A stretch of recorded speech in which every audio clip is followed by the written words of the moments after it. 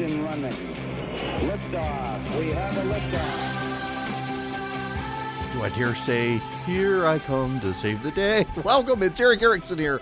News 95.5 AM 750 WSB. We're going to start a little early today. There is a reason for doing this, among other things. We have tons of people flooding into our city tomorrow. The furries are coming, people. And I'm not talking Auburn. The furries are, Auburn's coming too, but the furries are, we got a ton of stuff going on. But I got to start.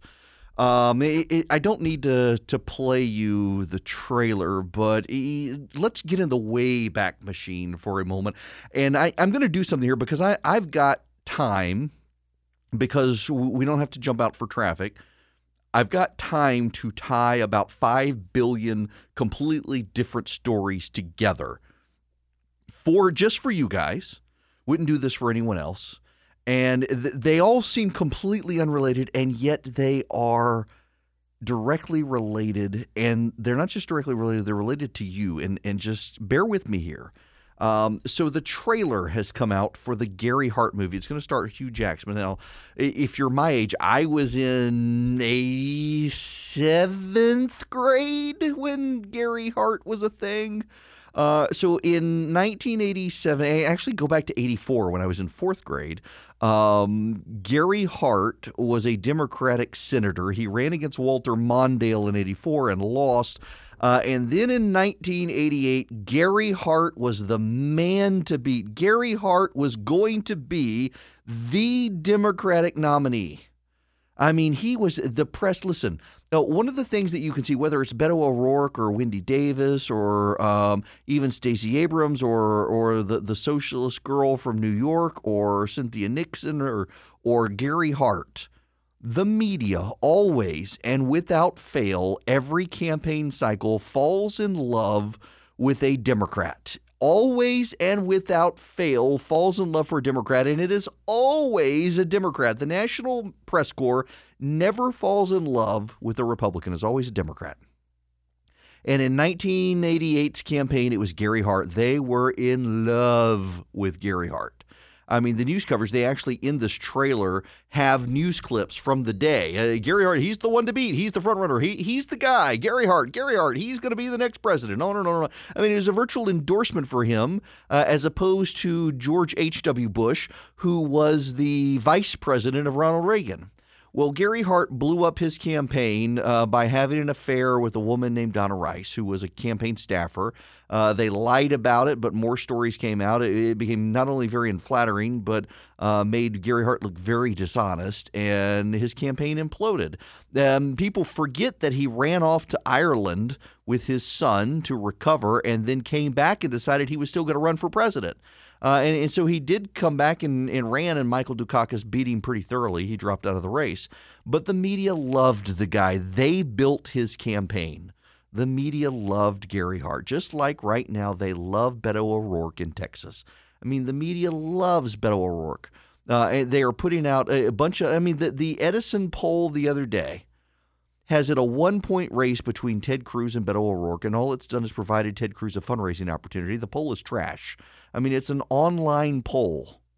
It's an online poll with a survey word. Let me stop, because this is the other story I want to talk about. Ron DeSantis in Florida said that you don't want to monkey it up by going socialist in Florida. He didn't say monkey it up by voting for a black guy. No, that's what the media says he said. It's not. He said you don't want to monkey it up by going in a socialist direction after our economy's been doing so well in Florida. And the media, racism. Well, they love Beto in Texas, but they hate Ron DeSantis in Florida. They hate him. And Trump supported him, so he must be a racist. So I'm wondering, people are so upset about him using the word monkey. Can I talk about SurveyMonkey being one of the data pools for Edison College, or do I need to say the Survey M word? The Survey M word provided the data pool for it was Emerson, not Edison, Emerson College. It has Ted Cruz in a 1-point lead. It's an online poll by the Survey M word people. Man, it's going to be really awkward if SurveyMonkey does a poll in Florida. How are they going to be able to talk about that? I don't know.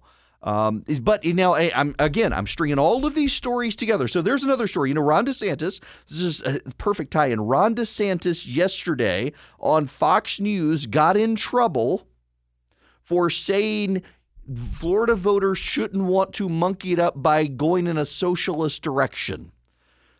His opponent, Andrew Gillum, the mayor of Tallahassee, is a radical leftist. Much like Atlanta under Kasim Reed, Tallahassee under Andrew Gillum is under an FBI investigation. So now I want to play you some audio from Andrew Gillum, and I want to ask you, what would have happened if Ron DeSantis had said this? I think if for Florida to move in that direction, we would have to do it as a confederation of states. We could not do it by ourselves solely here in the state of Florida because it would collapse the system. We would only attract the sickest of patients, and it wouldn't work. But could you imagine if we could team up with the states of New York, California, Florida, maybe even Texas even? So he wants to do Medicare for all, wants a national expansion of health care. He says he can't do it all. So what does he want to do? I'm going to play it at the very beginning. You got to catch this. I think if for Florida to move in that direction, we would have to do it as a confederation of states. What? A confederation of states? A confederacy? Y'all, a candidate for governor in the former Confederate state of Florida is calling for a confederation of states. Can you imagine if Ron DeSantis had said that? I mean, the media is now on day 2 of attacking him for saying monkey it up on TV because his opponent is black. Can you imagine if he said this? And I can hear you all right now. Mr. Erickson, his opponent is black, so it's okay for him to say confederation. Well, isn't that the point, though? The media has labeled us all by you are white or you are black or you are male or you are female, and therefore certain things you must believe, certain things you must vote in certain ways. So there's a story in the New York Times today. It's an opinion piece, but they have treated it in their social media as a news story today, and it is about the religion of whiteness. Can you imagine if you or I wrote something about the religion of blackness? There's another story in the Washington Post today about how Donald Trump is going to use race as a weapon. And then, of course, there's the attacks on my friend Selena Zito. It is very clearly a coordinated attack on Selena Zito. She is the reporter who coined the phrase, Trump's voters take him seriously, not literally, and the press takes him literally, not seriously. And what she meant by that was that Trump's voters are discerning enough to be able to understand he has a point that he's making through the use of hyperbole. So they don't take him literally with his hyperbole, but they do take seriously his point. The media, meanwhile, takes very literally his point. When the president calls the press the enemy of the people, his voters don't take the president literally. They take him seriously. The media is aligned against them. The press, on the other hand, thinks, oh, my goodness, he really thinks we're the enemy, and he wants to round us up and shut us up and lock us up. Now, I have just gone off on a whole bunch of different stories that are completely unrelated, except they're all related. They are all related to the Catholic Church story. The Catholic Church abuse scandal that is continuing to grow. There's a Reuters headline today that says conservative media enters the fight against the Pope. A prominent liberal Catholic academic today says that the revelation that the Pope helped cover up for and provide benefits to a child molester in the Catholic Church, that it's the alt-right that's doing this. Y'all, all of these stories are about how much the American media dislikes you. The people who are listening right now in the metro Atlanta area, who tend to be right of center, who you got a college education or you don't, it doesn't matter. You go to church, you believe in God, you're socially more conservative than you are liberal, you're fiscally conservative, you think the tax cuts are good, the media hates you. They're not your enemy, but they sure treat you like you're the enemy. They hate you. And they can't deal with facts anymore because the media has decided now that there's a right and a wrong, and inevitably the right is always liberal and the wrong is always conservative. And this goes all the way back to Gary Hart, and even before Gary Hart, the media always and without fail has winners and losers, heroes and monsters, and rights and wrongs. And the heroes and the winners and the rights are always on the left, and the villains and the monsters and the wrongs are always on the right. They have lost the ability to cover a scandal within the Catholic Church involving child abuse because they've decided that it's conservatives who are pushing the story. So you keep abusing the kids, we just can't advance the conservative agenda. So we got to attack the conservatives. They have decided that this guy down in Florida is their next hero, a black mayor from Tallahassee whose city is under investigation by the FBI. He's the hero. Ron DeSantis is the villain. Therefore, he must be made to be a racist. And they will turn a blind eye when one of them calls for a confederacy and the other says, don't monkey it up. In Texas, they're willing to pay attention to a garbage poll of an online group that shows the race is close because they hate Ted Cruz. They hate you. They don't have anything in common with you. They don't relate to you. They don't want to relate to you. They don't want to understand you. And they are more and more catering to their liberal audience. Is it any wonder the President of the United States, and this is where I'm going, is it any wonder the President of the United States of America could today spend hours assailing the American media?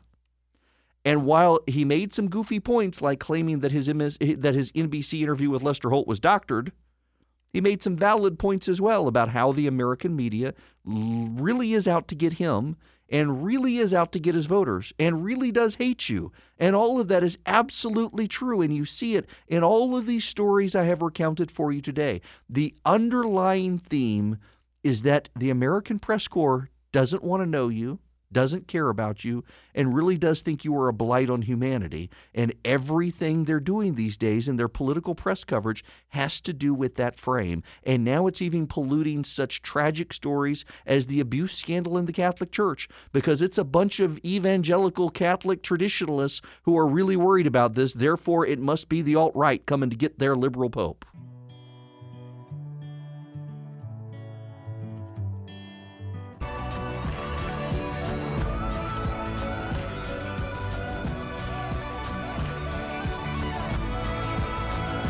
I guess I should give you guys the phone number, 404-872-0750, 1-800-WSB-TALK. Listen, I have spent way too much time this week, I think, talking about media biases against you guys. But I think it's really relevant because the media is distinctively now developing this idea that they need to move beyond horse race style reporting of politics and instead really need to focus on the rights and wrongs. Ben Smith, who is the liberal in charge of BuzzFeed News, who famously said that there were no two opinions on the issue of gay marriage. There was only one valid one. Ben Smith has written a piece and says, I helped create insider political journalism. Now it's time for it to go away. And basically that for so long, political reporters in Washington treated it all as a game. And they need to get rid of the game and the importance of staffers moving and polling and how much money is raised. And they need to get into more substantive coverage. Let me just read you the end. A Brazilian editor once told me that you could tell his country was in political crisis because everyone was talking about politics all the time. In a normal country, nobody cares about politics. And I think that most of all, the political journalism of that crisis is no longer a special genre of journalism, but instead the core of the profession. Getting to the truth, explaining the world, and often telling stories with a clear right and wrong. And yet, perhaps there's reason to be nostalgic for the amoral, tactical coverage of American politics. You know, part of me reads this and thinks, wow, these guys really value themselves very highly. And part of that is what's going on in the American political press now, is they have a much higher opinion of themselves than they should. But another is they are in a liberal bubble. They don't care to get out of their liberal bubble. And in their liberal bubble, they see a world where liberal is good and conservative is bad, where government is inherently good and small government inherently bad, Republicans in charge of government bad, liberals good. And it's more rally the flag coverage than it is objective coverage of who, what, where, when, why, and how.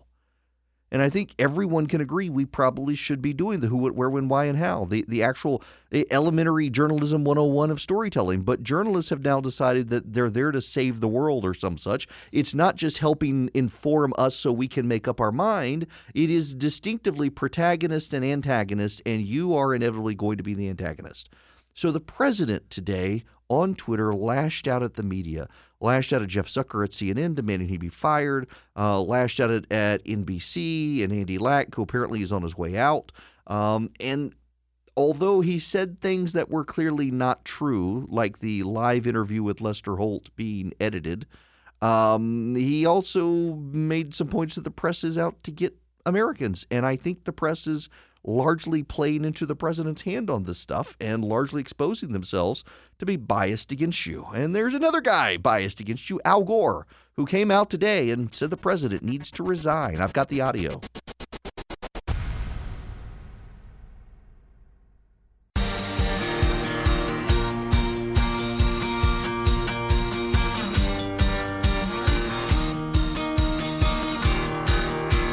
It is 38 after the hour. I am Eric Erickson. I hope you're doing well.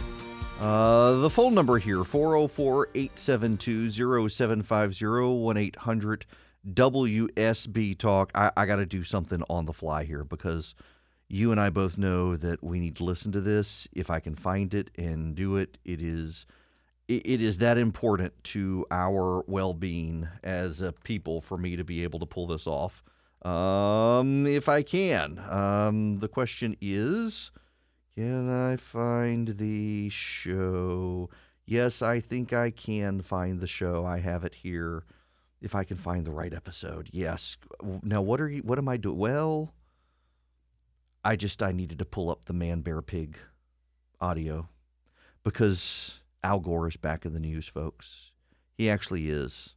Al Gore has come out and he has decided that the President of the United States, Donald J. Trump, needs to resign.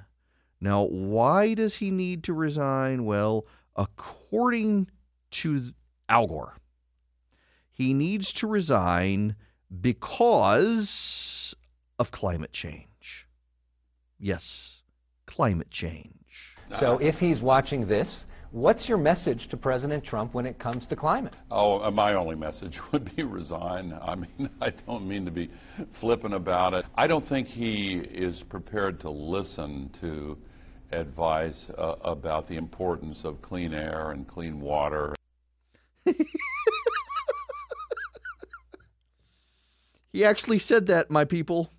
He actually said that. He actually said that the president needs to resign because he's not willing to listen to people about clean air and clean water. This, y'all, you know what this does? Seriously.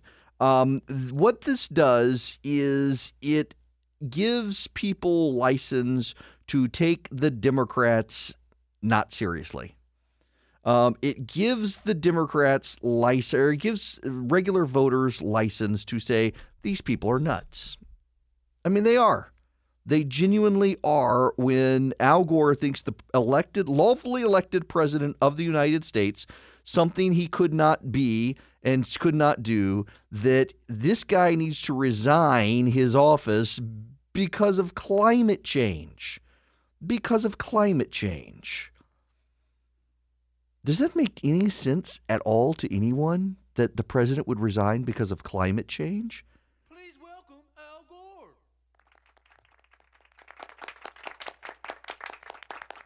Who? Thank you, Mr. Mackey, students of South Park Elementary. I'm here to educate you about the single biggest threat to our planet. You see, there is something out there which threatens our very existence and may be the end to the human race as we know it. I'm talking, of course, about Man-Bear-Pig. Man-Bear-Pig? It is a creature which roams the earth alone. It is half man, half bear, and half pig. Some people say that Man-Bear-Pig isn't real.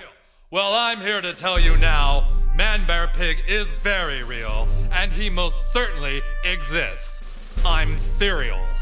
Man-Bear-Pig doesn't care who you are or what you've done. Man-Bear-Pig simply wants to get you. Yes, Man-Bear-Pig. Al Gore, that guy, Man-Bear-Pig. He thinks that Donald Trump, Pig Man Bear, needs to resign because of global warming. Now, all this does, the fact that the media will give Al Gore airtime to say this, and that they will nod along super serial with him, is just another example of how they really hold you in contempt. They really do. And they've gone beyond traditional fact-finding for salacious nonsense like this. Al Gore is trying to be relevant again. And in so doing, he's using the media to attack a president. And you know what the outcome of this is going to be? Donald Trump's going to get reelected. In 2020, Donald Trump is going to get reelected president of the United States. And the reason he's going to get reelected president of the United States is because this stuff is not serious. We live in unserious times when a former vice president of the United States can go on national television and say that Donald Trump's not going to listen to anyone about climate change, so he needs to resign. Climate change. And it's larger than that, of course, that Al Gore just thinks Donald Trump's a terrible person.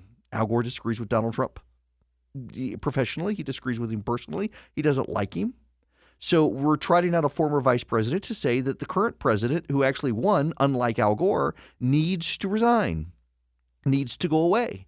And all that's going to do is rally people to Donald Trump. All the media is doing is rallying people to Donald Trump. Let's go back to Ron DeSantis in Florida.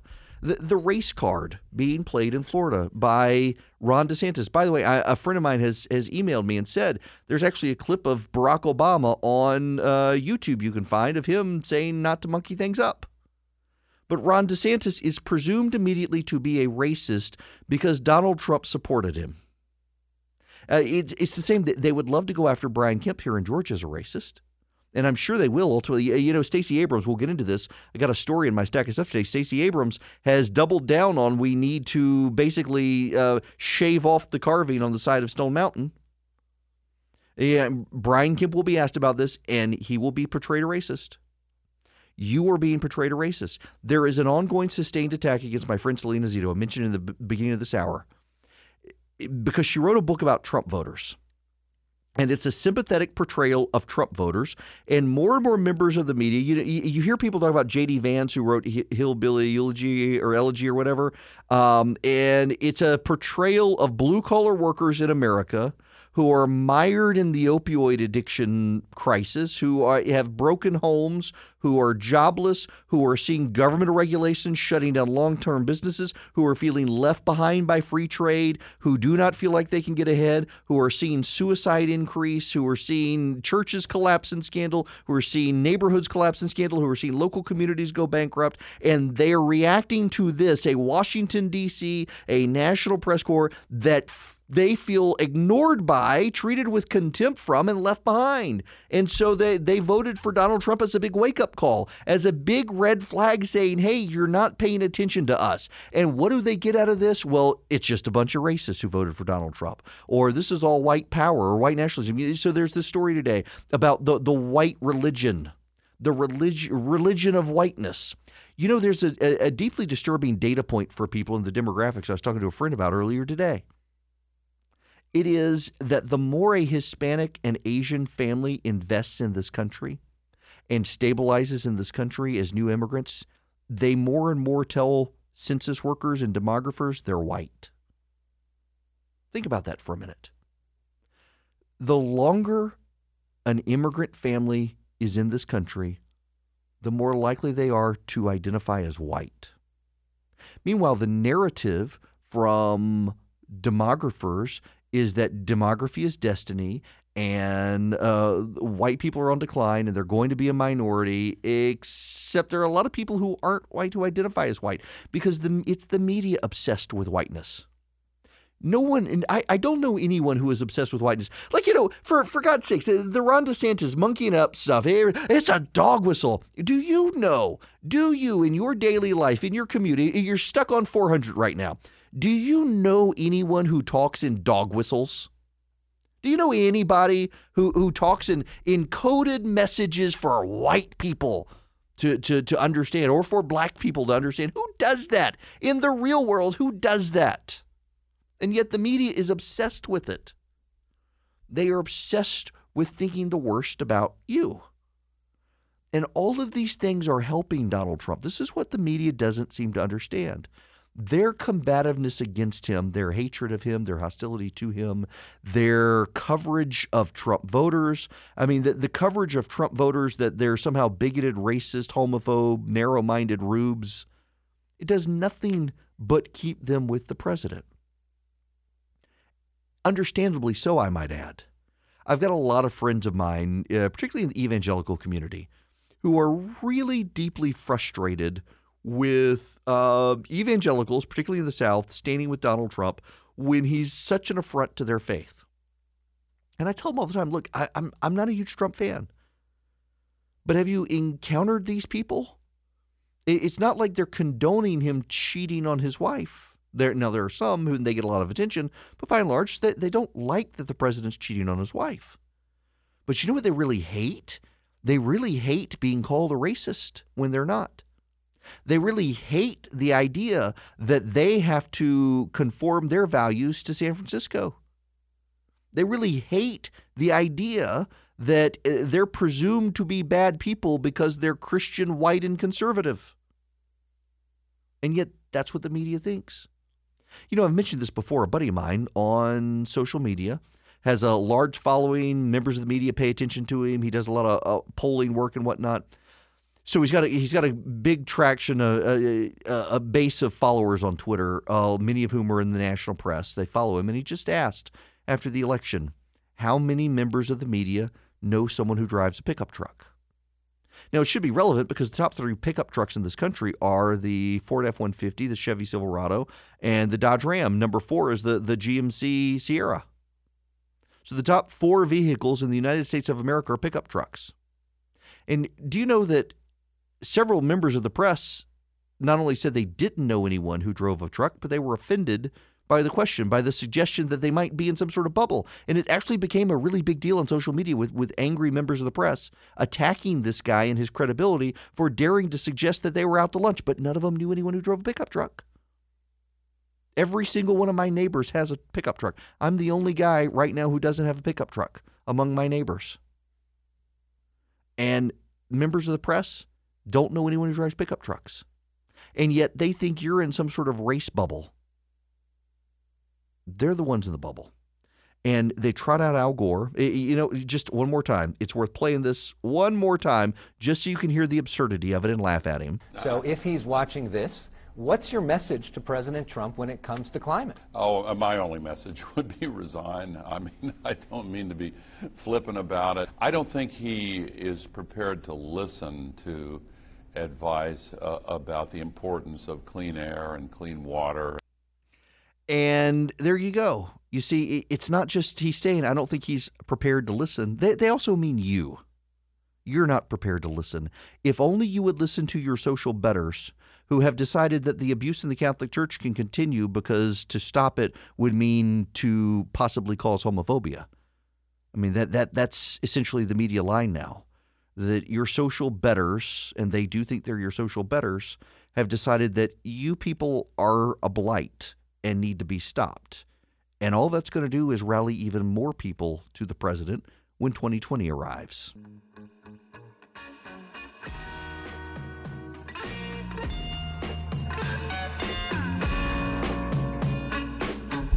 We still got a lot to cover today, including Stacey Abrams wanting to tear down Stone Mountain. She's doubled down on this now. At least, I say all the time, give her credit for her honesty. She does. Also, we don't have In-N-Out Burger here, which is just as well because it's a profoundly overrated burger institution. I vastly prefer Whataburger. Even Five Guys. I don't understand why you put a palm tree on your logo and a little sunset and call yourself California. Oh, In-N-Out Burger's the greatest thing. No, it's I go to In-N-Out Burger, it gives me diarrhea. I have no use for In-N-Out Burger. Give me Whataburger any day of the week. Great Texas institution, and they're spreading this way. By the way, there's a Whataburger in Jacksonville on the way to Amelia Island. There's a Whataburger in Tuscaloosa, Alabama. There's a Whataburger in Birmingham, Alabama. Now we are eventually going to get Whataburger here. It is a vastly better. Yes, it is vastly better than In-N-Out Burger. But nonetheless, In-N-Out Burger, its owners are a Christian family. Woven into their logo, there are scripture references. They have given money to Republicans in California. And literally a reporter for a news outlet has exposed it as if it is a big expose. He's pinned it to his Twitter bio for people to see that beloved In-N-Out Burger is Republican. Now, everybody knew they were Christian and conservative, but now suddenly, in the age of Trump, this is bad. And the press is attacking. It's not just individuals. It is the press attacking In-N-Out.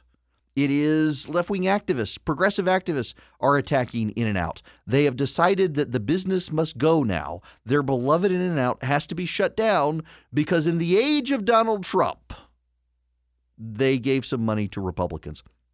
This, by the way, is why more and more I am totally opposed to disclosures in campaign finance. I mean, I really, at this point, I am at the point saying no one should know who your donors are, because inevitably the left-wing mob comes for the donors.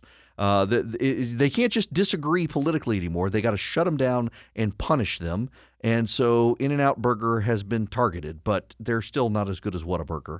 And that's just the reality of it. Now, when we come back, though, we got to get into more stuff, including what to do about Stone Mountain.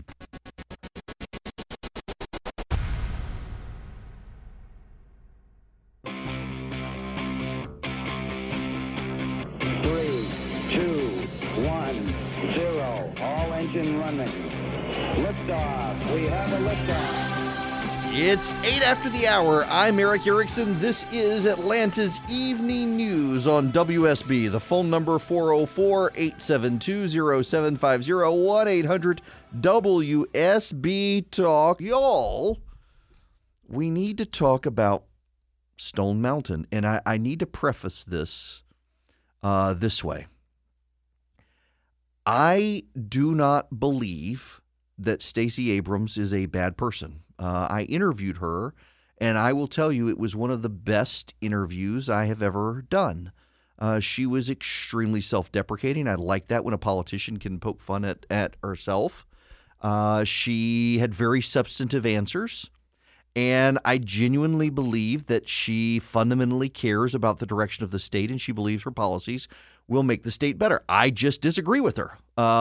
And I preface it this way because I'm mindful this week with John McCain's burial that we've really reached a day and age in American politics where people presume that if you disagree with a person on the other side, they must be bad, they must be evil, that they must be unpatriotic. I mean, I had somebody today, I wrote a piece on John McCain's burial, and that whether you agreed with him or not on politics, you should recognize he was a hero. And this guy, no, he was a traitor. He squealed as a POW. He blew up that aircraft carrier. He's a traitor, and he hated his country. No, he didn't.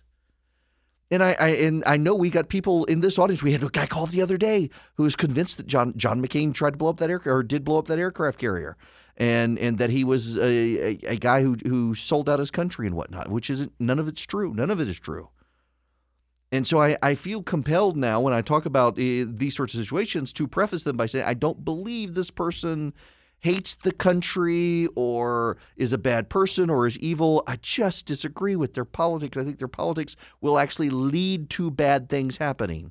Even though they may be a good person, I think they're misguided. And I feel that way with Stacey Abrams. She's a very nice person who genuinely believes and cares for the state of Georgia, but I think her policies that she wants to implement would ruin the state economically. I think it would ruin schools. I think it would hurt poor kids. I think she's misguided. But I understand her heart is in the right place. For example, she has doubled down now. Let me add this to it before I go there. I commend her on being honest with her positions, because there are a lot of politicians in this nation who want to run for office and not tell you what they really believe in. And Stacey Abrams is committed to the fact that win or lose, she's going to tell you exactly what she thinks, what she wants to get done. So if she does win, there are going to be no surprises. She will be a radically progressive leftist for the state of Georgia. We'll be bad for business. Our taxes will go up. Our guns will get taken away. At least she's honest. She is doubled down now with the Columbus, Georgia newspaper that she does think we need to have a conversation about Stone Mountain, and she does want to see the monument on its side gone. Brian Kemp seems to be of the position, and I think the media is still pushing him on this. He seems to be of the position that we need to leave Stone Mountain alone, but perhaps we also need to add something to recognize the other side of the story there. Perhaps. I don't want to put words in his mouth. Michael Thurman over in DeKalb County has come up with this idea that maybe we do need to put the lantern on top to memorialize Martin Luther King Jr., but we don't need to erase the side of Stone Mountain. And this is becoming an issue. This is becoming a big issue of people wanting to really to stir up this. And by the way, this doesn't poll popularly with Democrats. It doesn't poll popularly with Republicans. A lot of people think it just opens old wounds that we're supposed to learn from our history and be better than our history and move on, and that trying to tear down Stone Mountain would not accomplish that. So at least we know that's a thing. At least she's honest that that's where she wants to go with this, and we'll see whether or not that helps or hurts her at the polls. So there's a story I mentioned in the last hour. The Washington Post today has a story from one of their liberal pundits that Donald Trump is intentionally going to make race a story for November. He's going to make race an issue. And I got to tell you, I don't actually think that it's Donald Trump making race an issue. I think it's the Democrats and the media making race an issue. I mean, the media pounced. See what I did there? The media pounced on Ron DeSantis saying, don't monkey it up. And they even went through, there aren't a lot of Google searches for monkey it up. That's an obscure phrase. Clearly, he must have done it on purpose, like, I guess, Barack Obama when he did it. The media is invested in making this all about race. Now, listen, let's not deny it. Let us not deny it. There are people out there on the right, the alt-right, the white nationalists, who they want to make it about race as well. But I got to tell you, my sense is that it's a minority, a distinct minority, a small minority that is very vocal. And because it plays into the media's perceptions of the president, they give them orders of magnitude more attention than they deserve. I definitely think that the media wants to make this about race, and they're going to try here in Georgia as well. You know, the city too busy to hate, or whatever, the old Atlanta motto. They want to stir up racial tension around here. It's only a matter of time before some politician out there tries to claim racism over this FBI investigation into City Hall. You know it's going to happen. Time and time again now, racism is just the Trump. I saw Glenn Beck the other day. He tweeted out a cartoon, and it was basically it was a number laying on its side, and from the Democratic perspective, it looked like a 9, and from the Republican perspective, they were on the other side, it looked like a 6. And they said back then, and the Democrat says 9, the Republican says no, it's not, it's a 6. And then it says, and now, it says the Republican says it's a 6, and the Democrat says racist. I mean, that's exactly what's going on now in this country. Everything is racist. Everything is racist. If everything is racist, then nothing can be racist. Racism should mean something. Ron DeSantis, who has no history of racism, going on television saying monkey it up, is not a racist for saying so, any more than his black opponent going on TV calling for a new confederacy is not a racist. Or I'm sorry, actually technically said confederation of states. I can't believe he said that. And yet he'll get away with it. Ron DeSantis won't. I do not think having the carving on the side of Stone Mountain and wanting it left there makes you a racist. I do not think that wanting to keep the Confederate monuments makes you a racist. And yet the media can't understand it. They don't understand the cultural, they don't understand the history, they don't understand any of that. It's all got to be about race. And you know what? Maybe it was the intention of the original person who decided to put up the carving on Stone Mountain. Maybe it really was their intention for it to be a racial statement. But is it now? Can things not change? Can we not learn from history? Can we not admire the work of art? Can we not look on the statues in small towns across the South of the Confederate soldier facing north and say, that was a bygone era. Thank God we've moved on, and thank God we're better than that. Are we not allowed to look at our history? I mean, this ties perfectly in, honestly, with the story I mentioned to you yesterday about Brown University yanking a scientific peer-reviewed study that showed that many teenagers are turning to transgenderism not because they are transgender, but because it's a coping mechanism. They're getting bullied, boys being called sissies, girls being called butch. They decide they must actually be transgender, so they decide they want to go through the process, but it all has more to do with culture and peer pressure and trying to conform and finding something to take comfort in beyond drugs and alcohol. Now they also take comfort in this idea that they can swap gender. And it's a scientific study. It was reviewed by peers. No one questions the scientific basis, but it upset people, so it had to be yanked because it was anti-transgender. Everything's got to be looked at in this way. You know, we ought to spend some time on what exactly social justice is, because it's all tied up into that. You know, I am one of the people who believes we should not run from our history. We should recognize there were bad moments in our history, and we have transcended them and should still transcend them more to be better. But when you scrub it all away and say you can't look at it, what you're then telling some people out there is that there is a hidden knowledge and they want access to it, and they're going to start spinning the history in their direction, and we shouldn't. We should not make light of what happened. We should own what happened. We shouldn't run from what happened, but there's no reason to tear it all down either.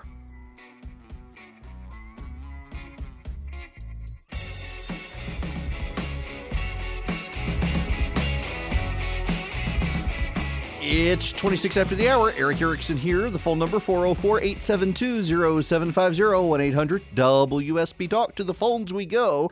John in Canton, you're up first. Welcome. Well, thank you very much. I'll be very brief. I wanted to thank you for recognizing that not everyone involved with some of these monuments who might appreciate them are necessarily racist. It's amazing that the media would tell you otherwise. Well, I'm friends with Jimmy Carter's youngest son, or at least we went to school together. And I'm going to tell you something. That man was there for the dedication. And hopefully no one in this country could believe that Jimmy Carter was a racist. That is I'd forgotten he was there for that. Yep. That's a good point, John. That is. Thank you very much for that. Yes. Do you think that Jimmy Carter is a racist? Because he was there for was it the dedication or some big event honoring Stone Mountain? Chris in Atlanta, you're next. Yes, hi, Eric. Fellow RTS alumni here. Excellent.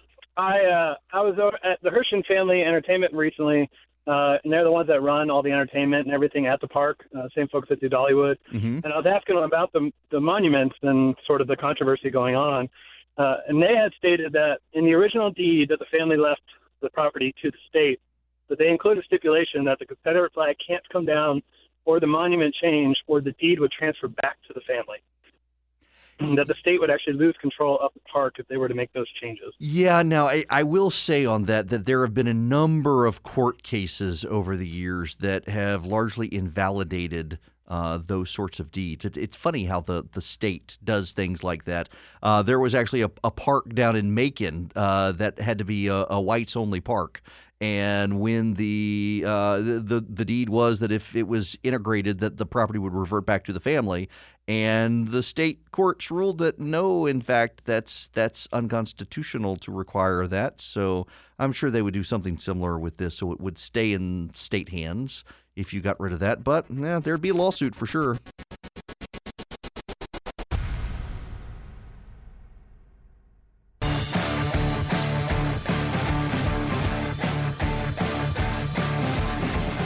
It's 38 after the hour. The phone number 404-872-0750, 1-800-WSB Talk. Let's go back to the phones. Bob in Norcross, you're next. Welcome. Hi, Eric. You made a point earlier that we shouldn't forget what the Confederacy represents, and that keeping those statues and monuments up allows us to not forget. And while I agree with that point, I also think that we erect statues and monuments specifically to celebrate things. And I think we can agree that this is not something to celebrate, so I would vote to remove those statues and monuments for that reason. Yeah, I take your point, and thank you for making it as clearly and concisely as you have. I absolutely take your point. I also do though wonder if we were to tear down the Confederate monuments, are we then suggesting to malcontented souls that we got something to hide and they're going to revise their history? I've just, and bear with me, Bob, because I don't know that I can articulate this point as well as you just articulated yours. But I'm more and more troubled by an idea that particularly is coming out of progressivism these days, that there are some things we can't talk about. And I really think that is emboldening the white nationalists and the alt-right crowd and whatnot on issues of race and other things, because there's always a perceptible bit of society that believes the truth is being kept from them.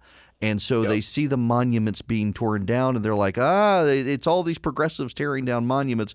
They really must have been a good thing, and we're going to get even more historic revisionism.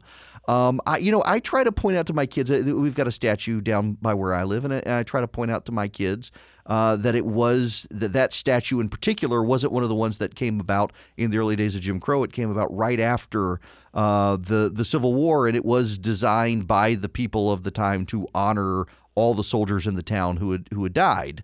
But they're also use it as a point to say there are a lot of other statues like it that came about in the early 1900s as a way to celebrate something that wasn't worth celebrating. I admit that most people aren't having these conversations with their kids. If I wasn't in talk radio, I probably wouldn't.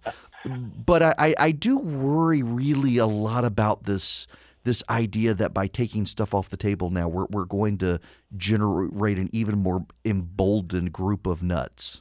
And I'm very sensitive to that. If I could just add one more point, I agree with you 99.9%, with the exception that I would use as the example, if you could apply the same logic to Nazism.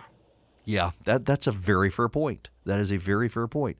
I do think if my wife were here, she would say, though, that there are a lot of people in the South who, and she would be one of them, frankly, who looks at this as a heritage issue. You know, the old trite saying, heritage, not hate, what have you, when it came to the Confederate flag debate, that it is a history in the South that certainly I think most black people would equate it more to Nazism than white people. And that there is this divide, like there's common consensus everywhere that Nazism was bad, and there's common consensus everywhere the Confederacy was bad, except in a certain group of people who march in the streets these days. But there doesn't seem to be the common consensus that honoring our forebears is akin to celebrating the Confederacy. And I guess there's that disconnect that rubs people raw, which I think is why we see this polling so much that shows that like 90% of the country, Democrat and Republican, agree that the Confederacy shouldn't be celebrated, but 60% of Democrats and 80% of Republicans say we shouldn't tear down the statues. And I guess there is just a somewhat of a disconnect there. It's such a more complicated issue than a lot of people want it to be. But listen, Bob, I got to thank you for calling in and having this conversation with me, because you've made your point so great and concisely while I've tripped all over myself responding. Not at all. Thank you for talking with us. Yeah, absolutely, Bob. Thanks very much. I hope you guys understand what I'm getting at. This really isn't – it is for some people a very cut and dry issue. Confederacy bad, therefore tear down all the statues. But there are a lot of people who say Confederacy bad, but this was my great-great-grandfather, and I still want to honor him even though he was on the wrong side. And in that regard, it is different from, I think, the German consensus on Nazism. That yes, Confederacy bad, Nazis bad, but Nazis universally reviled and everyone who participated bad. And in this country, we never crossed the Rubicon, so to speak, on that, where everyone who participated was somehow bad. It was so much a part of heritage and family and generation and generational legacy building that it never quite evolved the same way with a lot of people, mostly white, obviously. But this is one reason why I think leave the monuments, but I think we also need to build the monuments to the heroes who transcended the Confederacy, the Martin Luther Kings and the others, the John Lewises, who I think, even though I disagree with him on politics, need to be revered because of what they went through and did. It's just a complicated subject for a lot of people, and we have a ton of people who want to talk about this topic. Understandably so. And this is the one area where I think Stacey Abrams is right, is that we have to have this conversation.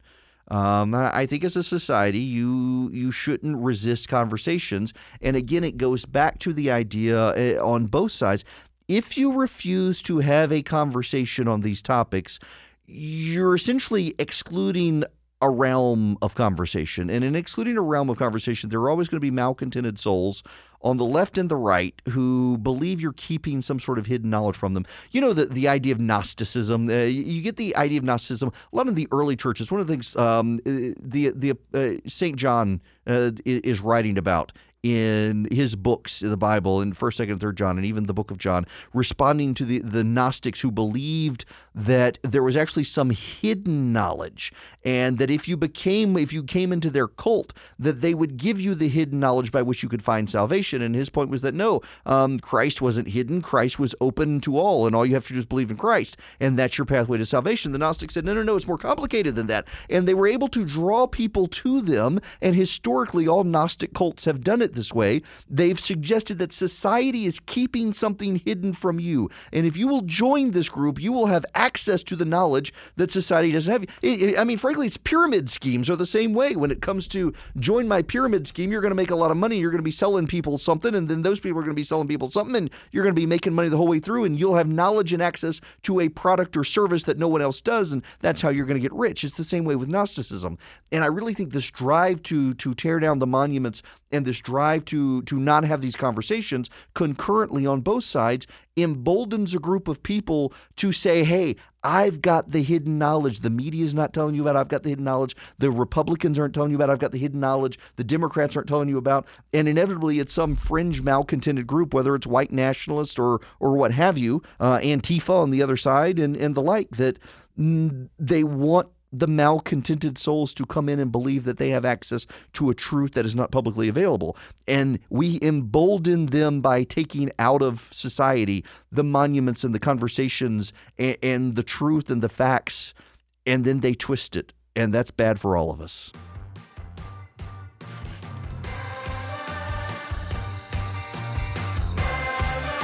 Oh, my goodness. It's 55 after the hour. Look, we've got more people who want to talk about this issue, and I am happy to keep the conversation going. But I'm seeing, I saw that WSB and the AJC trending, talking about Dragon Con on Twitter. So I figured I'd click over and realize that. So we got Dragon Con in the city this weekend. We have the Chick-fil-A kickoff game for college football this week. Hallelujah, praise Jesus, college football has returned. And we also have Black Gay Pride this weekend, which, this is somewhat relevant to this conversation, that we can't just have a Gay Pride weekend. We have to have also Black Gay Pride weekend in Atlanta. I saw a clip earlier today of a guy on ESPN who was mad at his co-hosts because they were talking to him like he's got to understand some bit of white culture because he's a white guy, and he's like, I'm me. I'm not white culture. I'm just me. I think for myself. I don't think because of a culture. And they're like, yes, you do because you're born into the culture. It's like, I didn't grow up in this country. I feel the same way when people tell me that somehow I don't understand X, Y, or Z, or I'm the epitome of white culture or white privilege or what have you. And I'm like, I didn't grow up in this country. I didn't grow up around American white people in America. I grew up in the Middle East and all that entails, and it's people defining you by groups. Which reminds me, we should discuss this social justice nonsense and what exactly it is, because there seems to be this growing debate. But when we come back, I want to finish off. We've got a few more people who want to talk about this issue. I don't want to do them a disservice by giving them a very abrupt phone call. So we'll do that. I won't take any more phone calls on the subject, and I will move on to what is this social justice stuff people keep talking about these days? What are they actually talking about? Because, definitions and stuff.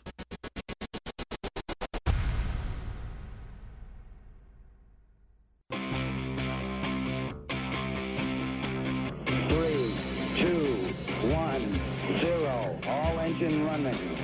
Liftoff. We have a liftoff. It's 8 after the hour. I'm Eric Erickson. This is Atlanta's Evening News. The phone number is 404-872-0750, 1-800-WSB Talk. There's a little rain down in the Irondale area and a storm south of Porterdale and light rain to the west of Canton that's moving off to the west. Otherwise, we're fairly good this evening. I'm going to take 2 more phone calls on this issue of Stone Mountain and Confederate monuments, and then I got to move on to other stuff. But I want to do these folks justice. They've been waiting for a while. So Joe from Austell, you're next. Welcome. Hi, how are you? I'm good. How are you? Pretty good, thank you. I'm going to get you off the speaker. I just wanted to say I think they should stay up. They should not be torn down. I am African American, solely for, if no other reason, a reminder of how far we've come. Like you stated before, people aren't talking about it. If they're not there, it's not going to be talked about at all. And history have a tendency of repeating itself. So I think it needs to be there as a reminder, if nothing else. I think that's a good point. And I'm kind of there with you on that. Thanks very much for the phone call. I am that we don't need to forget. We don't need to gloss it up. We don't need to sanitize it. We don't need to forget. And I realize that the monuments, when they were built, in some cases did glorify or sanitize things that shouldn't be, but I don't think they do that now. Their meaning can change over time, and I think it has. Thank you, Joe, for that. Brad in Loganville, you're next. Welcome. Hi, Eric. I just wanted to say that, people don't think about this, but if you get rid of every historical marker that has anything to do with slavery, you'd have to get rid of the pyramids, Taj Mahal, every castle in Europe, all this. But here's the thing. In America, we have a very short history compared to those areas. And if they can do this, then they can tell kids, like they were trying to in Berkeley middle schools, that America invented slavery and whatever they want to push.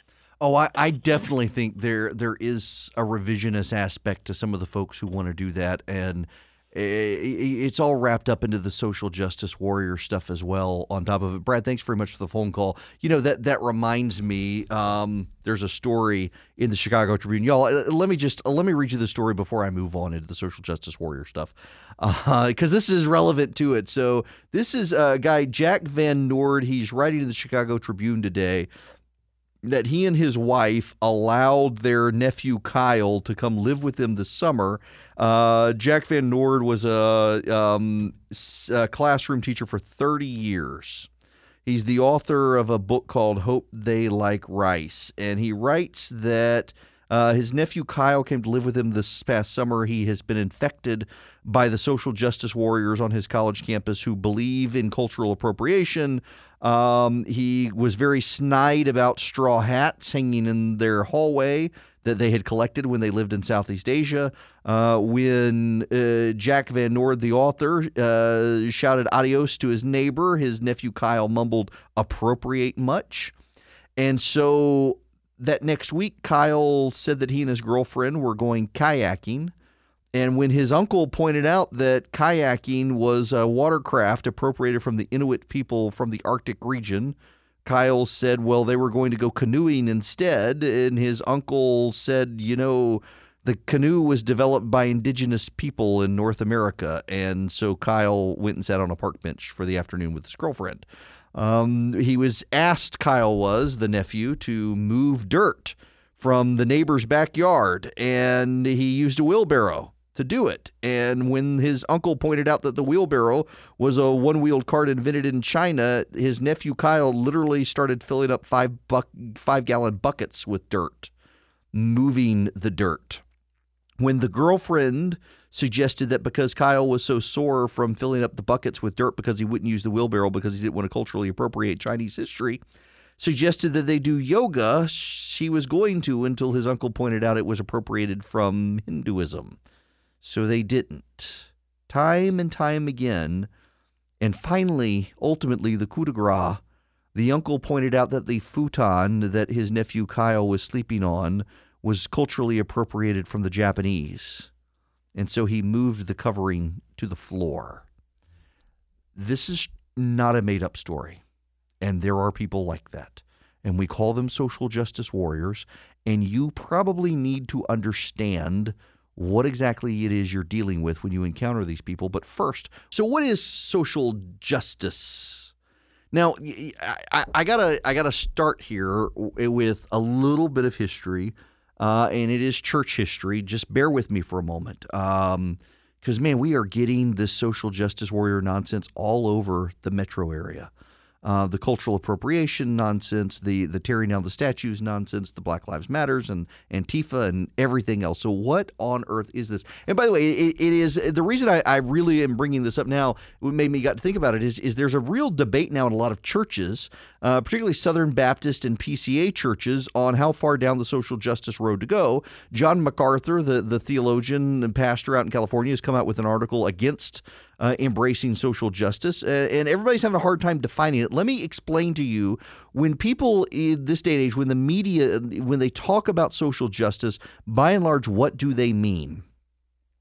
What they mean is not taking care of the widows and orphans, as the Bible would consider social justice, as liberal theologians in the late 19th century, early 20th century thought of social justice. It was to essentially bring heaven on earth by taking care of the widows, the orphans, and the poor and raising them up and whatnot. Well, even the liberal theologians have evolved over time into this current idea of social justice, and it comes from Marxism, which is devoid of faith. You need to understand that. Particularly if you're a Christian and your church is thinking about social justice stuff. Current ideas on social justice derive from the Marxist idea that there is an imbalance of power in the world that stems from colonizers versus the colonized. Marxism was going to stamp out the capitalists and the colonizers who abused and oppressed the other, and the other would rise up and exert dominance. And essentially what social justice is a belief that there is an imbalance of power between classes of people, and that balance must be made right by taking power from those who have it and giving it to those who do not. Much like the financial system is taking money from those who have it and giving it to those who don't. The problem with this is it does not recognize that there actually is a component of people are bad. I mean, people collectively are bad. Individually, we are all sinners. Collectively, we are a collection of sinners. That is called bad. Humanity as a whole is bad. Now, I realize that we are all trained and raised to believe that humanity is a wonderful thing, but the history of the world shows that every gathering of humanity without any sort of anchor of morals turns bad. You strip away morals and religion and communism and Nazism, and what do you get? You get mass executions of people throughout the world. Social justice comes from that, and I know there are people screaming at the radio right now, but let's not deny it. It is true. It comes from this Marxist concept about an imbalance of power between classes, between races, between genders, between rich and poor, between groups of people, and it must be resolved by taking power from one group and giving it to another group.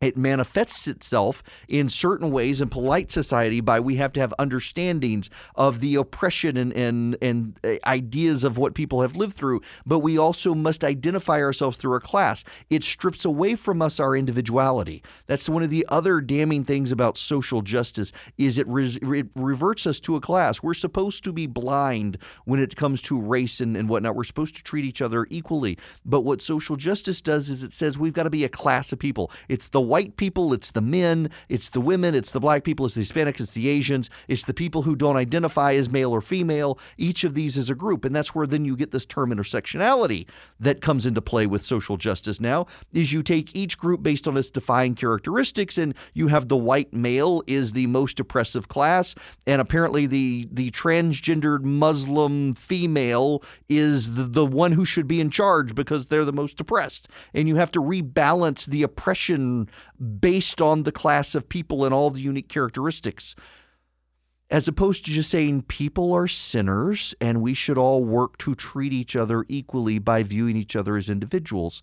What social justice does is it lumps us into stereotyped boxes and then wants to use the government and the power of government to switch around the balances of power.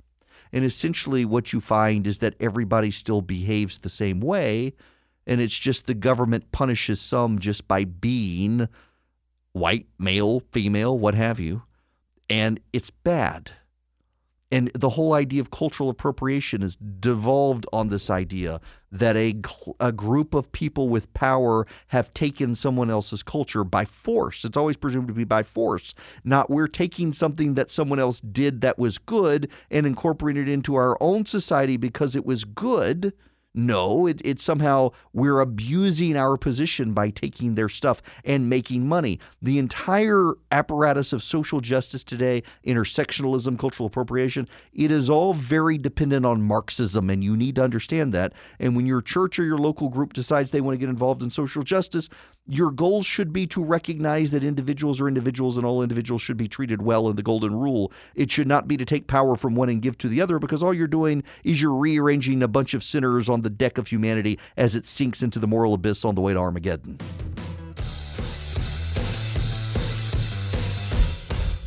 Good grief. Ensign Samuel Bongiorno.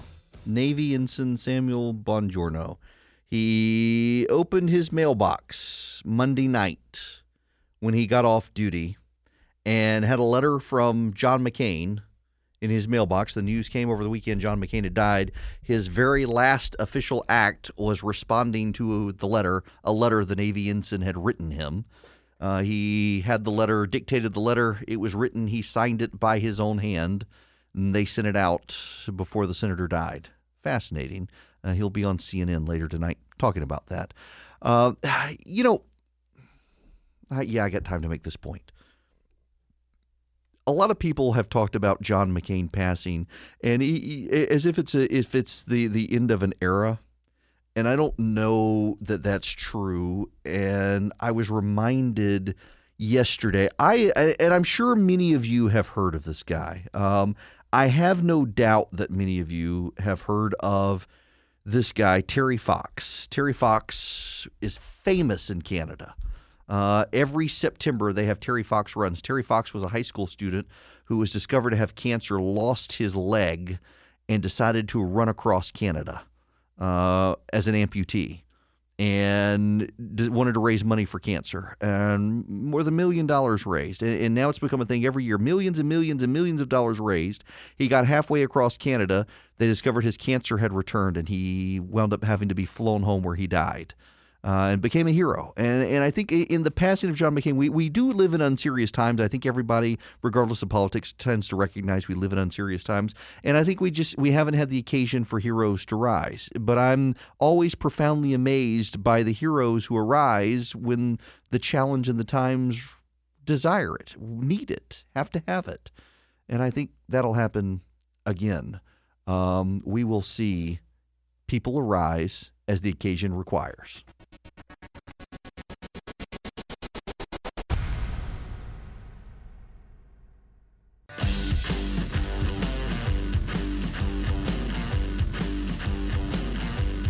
It is 39 after the hour. Eric Erickson here. The phone number 404-872-0750, 1-800-WSB Talk.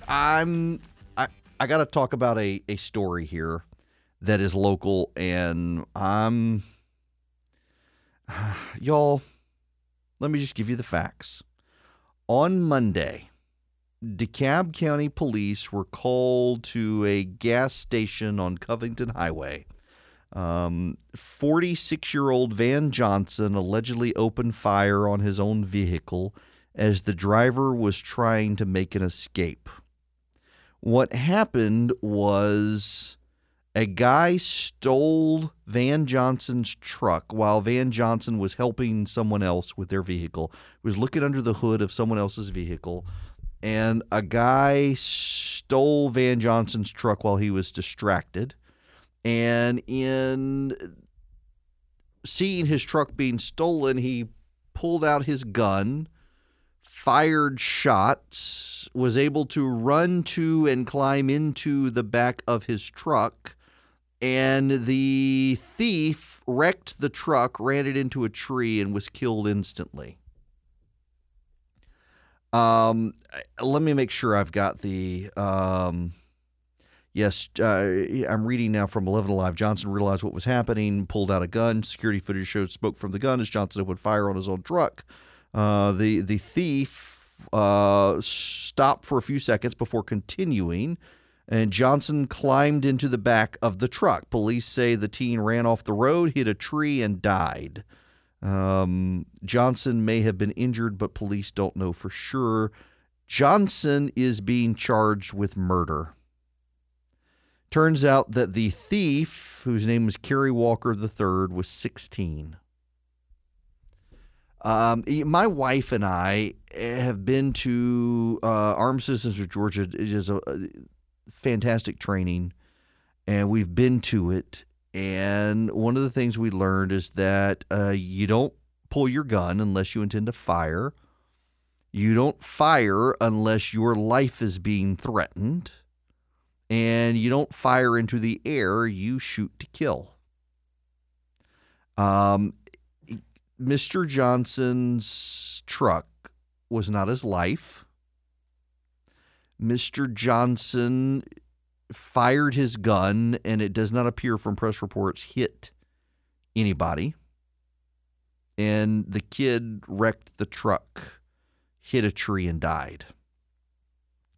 I have a real hard time thinking that Mr. Johnson, who is now a fugitive, he hasn't turned himself in yet. I have a real hard time believing he needs to be charged with murder because someone stole his truck and wrecked it as Mr. Johnson climbed in the back of his truck trying to save his truck. Should he have done what he did? I don't know that he should have. But at the heat of the moment at the time, his truck was being stolen and he tried to save his truck. And I don't see that he's the bad guy here. And I have a great deal of sympathy for the fact that it could have very well been the very first time a 16-year-old tried to steal a truck. But a person, regardless of his age, attempted to steal someone else's vehicle and was met with consequences that included his life being taken when he wrecked the truck, with the truck owner in the back of the truck trying to get back his truck. These aren't easy situations, and I know a lot of times people want to make them very cut and dry, but I got a real hard time. It makes me mad, actually, thinking about the facts of this, that somehow the man whose truck was stolen is the bad guy. And I know that the family that is very upset, they don't view their son as the bad guy. He was the thief. He is the one who stole the truck. And he was met with consequences for doing something stupid. something that became tragic, but it's not Mr. Johnson's fault, is it? Mr. Johnson didn't steal a truck. He was just trying to save his truck. Unfortunate, but let's not make Mr. Johnson the bad guy here. I got to pivot now because I gotta play some audio from CNN last night. You know that they keep talking about the president and fake news and how the president just makes stuff up and it's not true and he says the government works in certain ways and it's not. I want you to listen to this. This is Simone Sanders, a Democratic consultant who was on CNN last night. Listen to this. This has been very underreported, but folks do not understand that a hostile takeover of the courts by folks who are not even approved by the American Bar Association is happening. There are judges on the list right now that are not approved by the American Bar Association. And Donald Trump's lasting legacy, among other things, will be that he was able to reshape the courts for a generation. And that is something that Grassley and McConnell are very tied to, and I think they don't want to see their ally in this effort go. Listen, a hostile take. Y'all, I'm sorry, but there was like, what's her name? Michelle Goldberg was on MSNBC last week, and she said that Donald Trump really would like to kill people. He really would like to round up people and kill them. And it's not my style to be super combative when I'm on TV with other people, but I wish I was on TV with people at points like this so I could just look at them and say, are you stupid or just being a willful idiot? Do you really, if you really believe that Donald Trump wants to round up people and kill them, you live in a bubble, and your bubble is filled with mentally messed up people. And this girl, a hostile takeover of the judiciary with people not even approved by the ABA. Where in the Constitution does it say the American Bar Association plays any role in approving judges? Now, it has been pro forma in the past that judges have been reviewed by the ABA and they've said, yeah, this guy's qualified or not. But the ABA is a partisan political left-wing organization that has oftentimes said conservatives aren't qualified because they're conservatives. So they cut them out of the process because of their blatant partisanship. They are not required to confirm judges. And the fact that you got somebody on TV saying this is a hostile takeover of the judiciary, the press loses its business when Donald Trump says the press is the enemy of the people. Should they not lose their business when someone goes on TV and says a hostile takeover is happening when it's actually a constitutional process and all it's being done is to whip people into a frenzy that the president is somehow behaving unconstitutionally and Republicans are letting him get away with it when all they're doing is following the Constitution? These people are either willfully malicious or they're really stupid, or maybe we should embrace the healing power of and.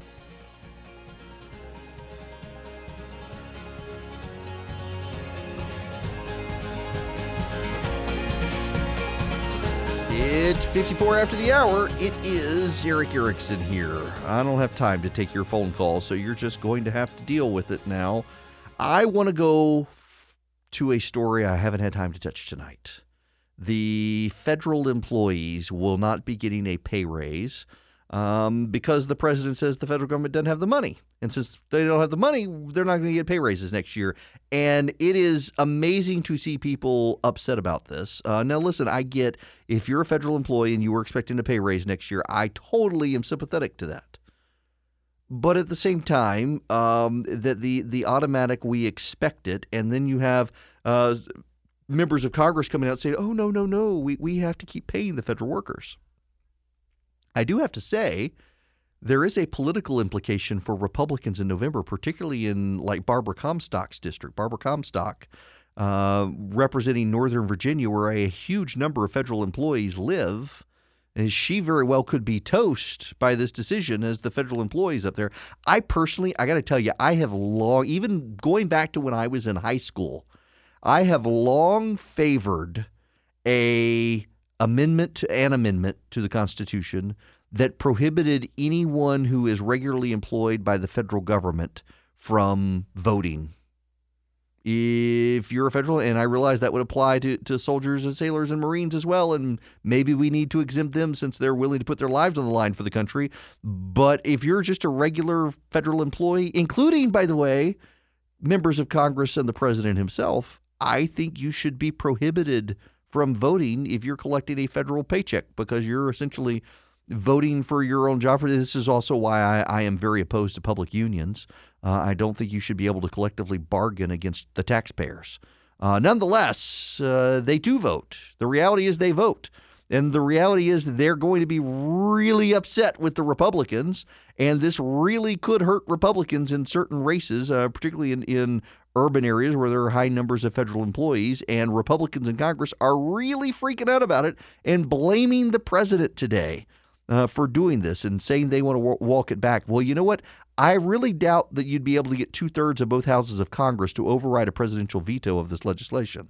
Now, maybe it's going to be one of those things where the president walks it back right before the election, tries to keep people happy. But these are federal employees, and the honest answer is these people are Democrats anyway, by and large. They're going to vote against the Republicans anyway. So Barbara Comstock may lose, but she was probably going to lose anyway.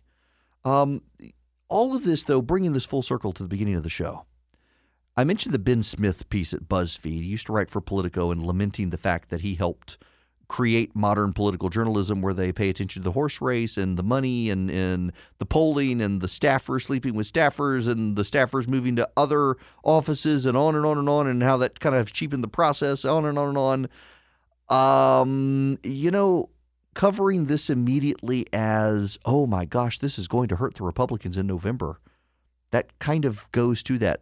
Many of the same reporters who were saying, yeah, what Ben Smith said, immediately covering this as, oh, this is going to hurt the Republicans in November. It is a cold political calculation.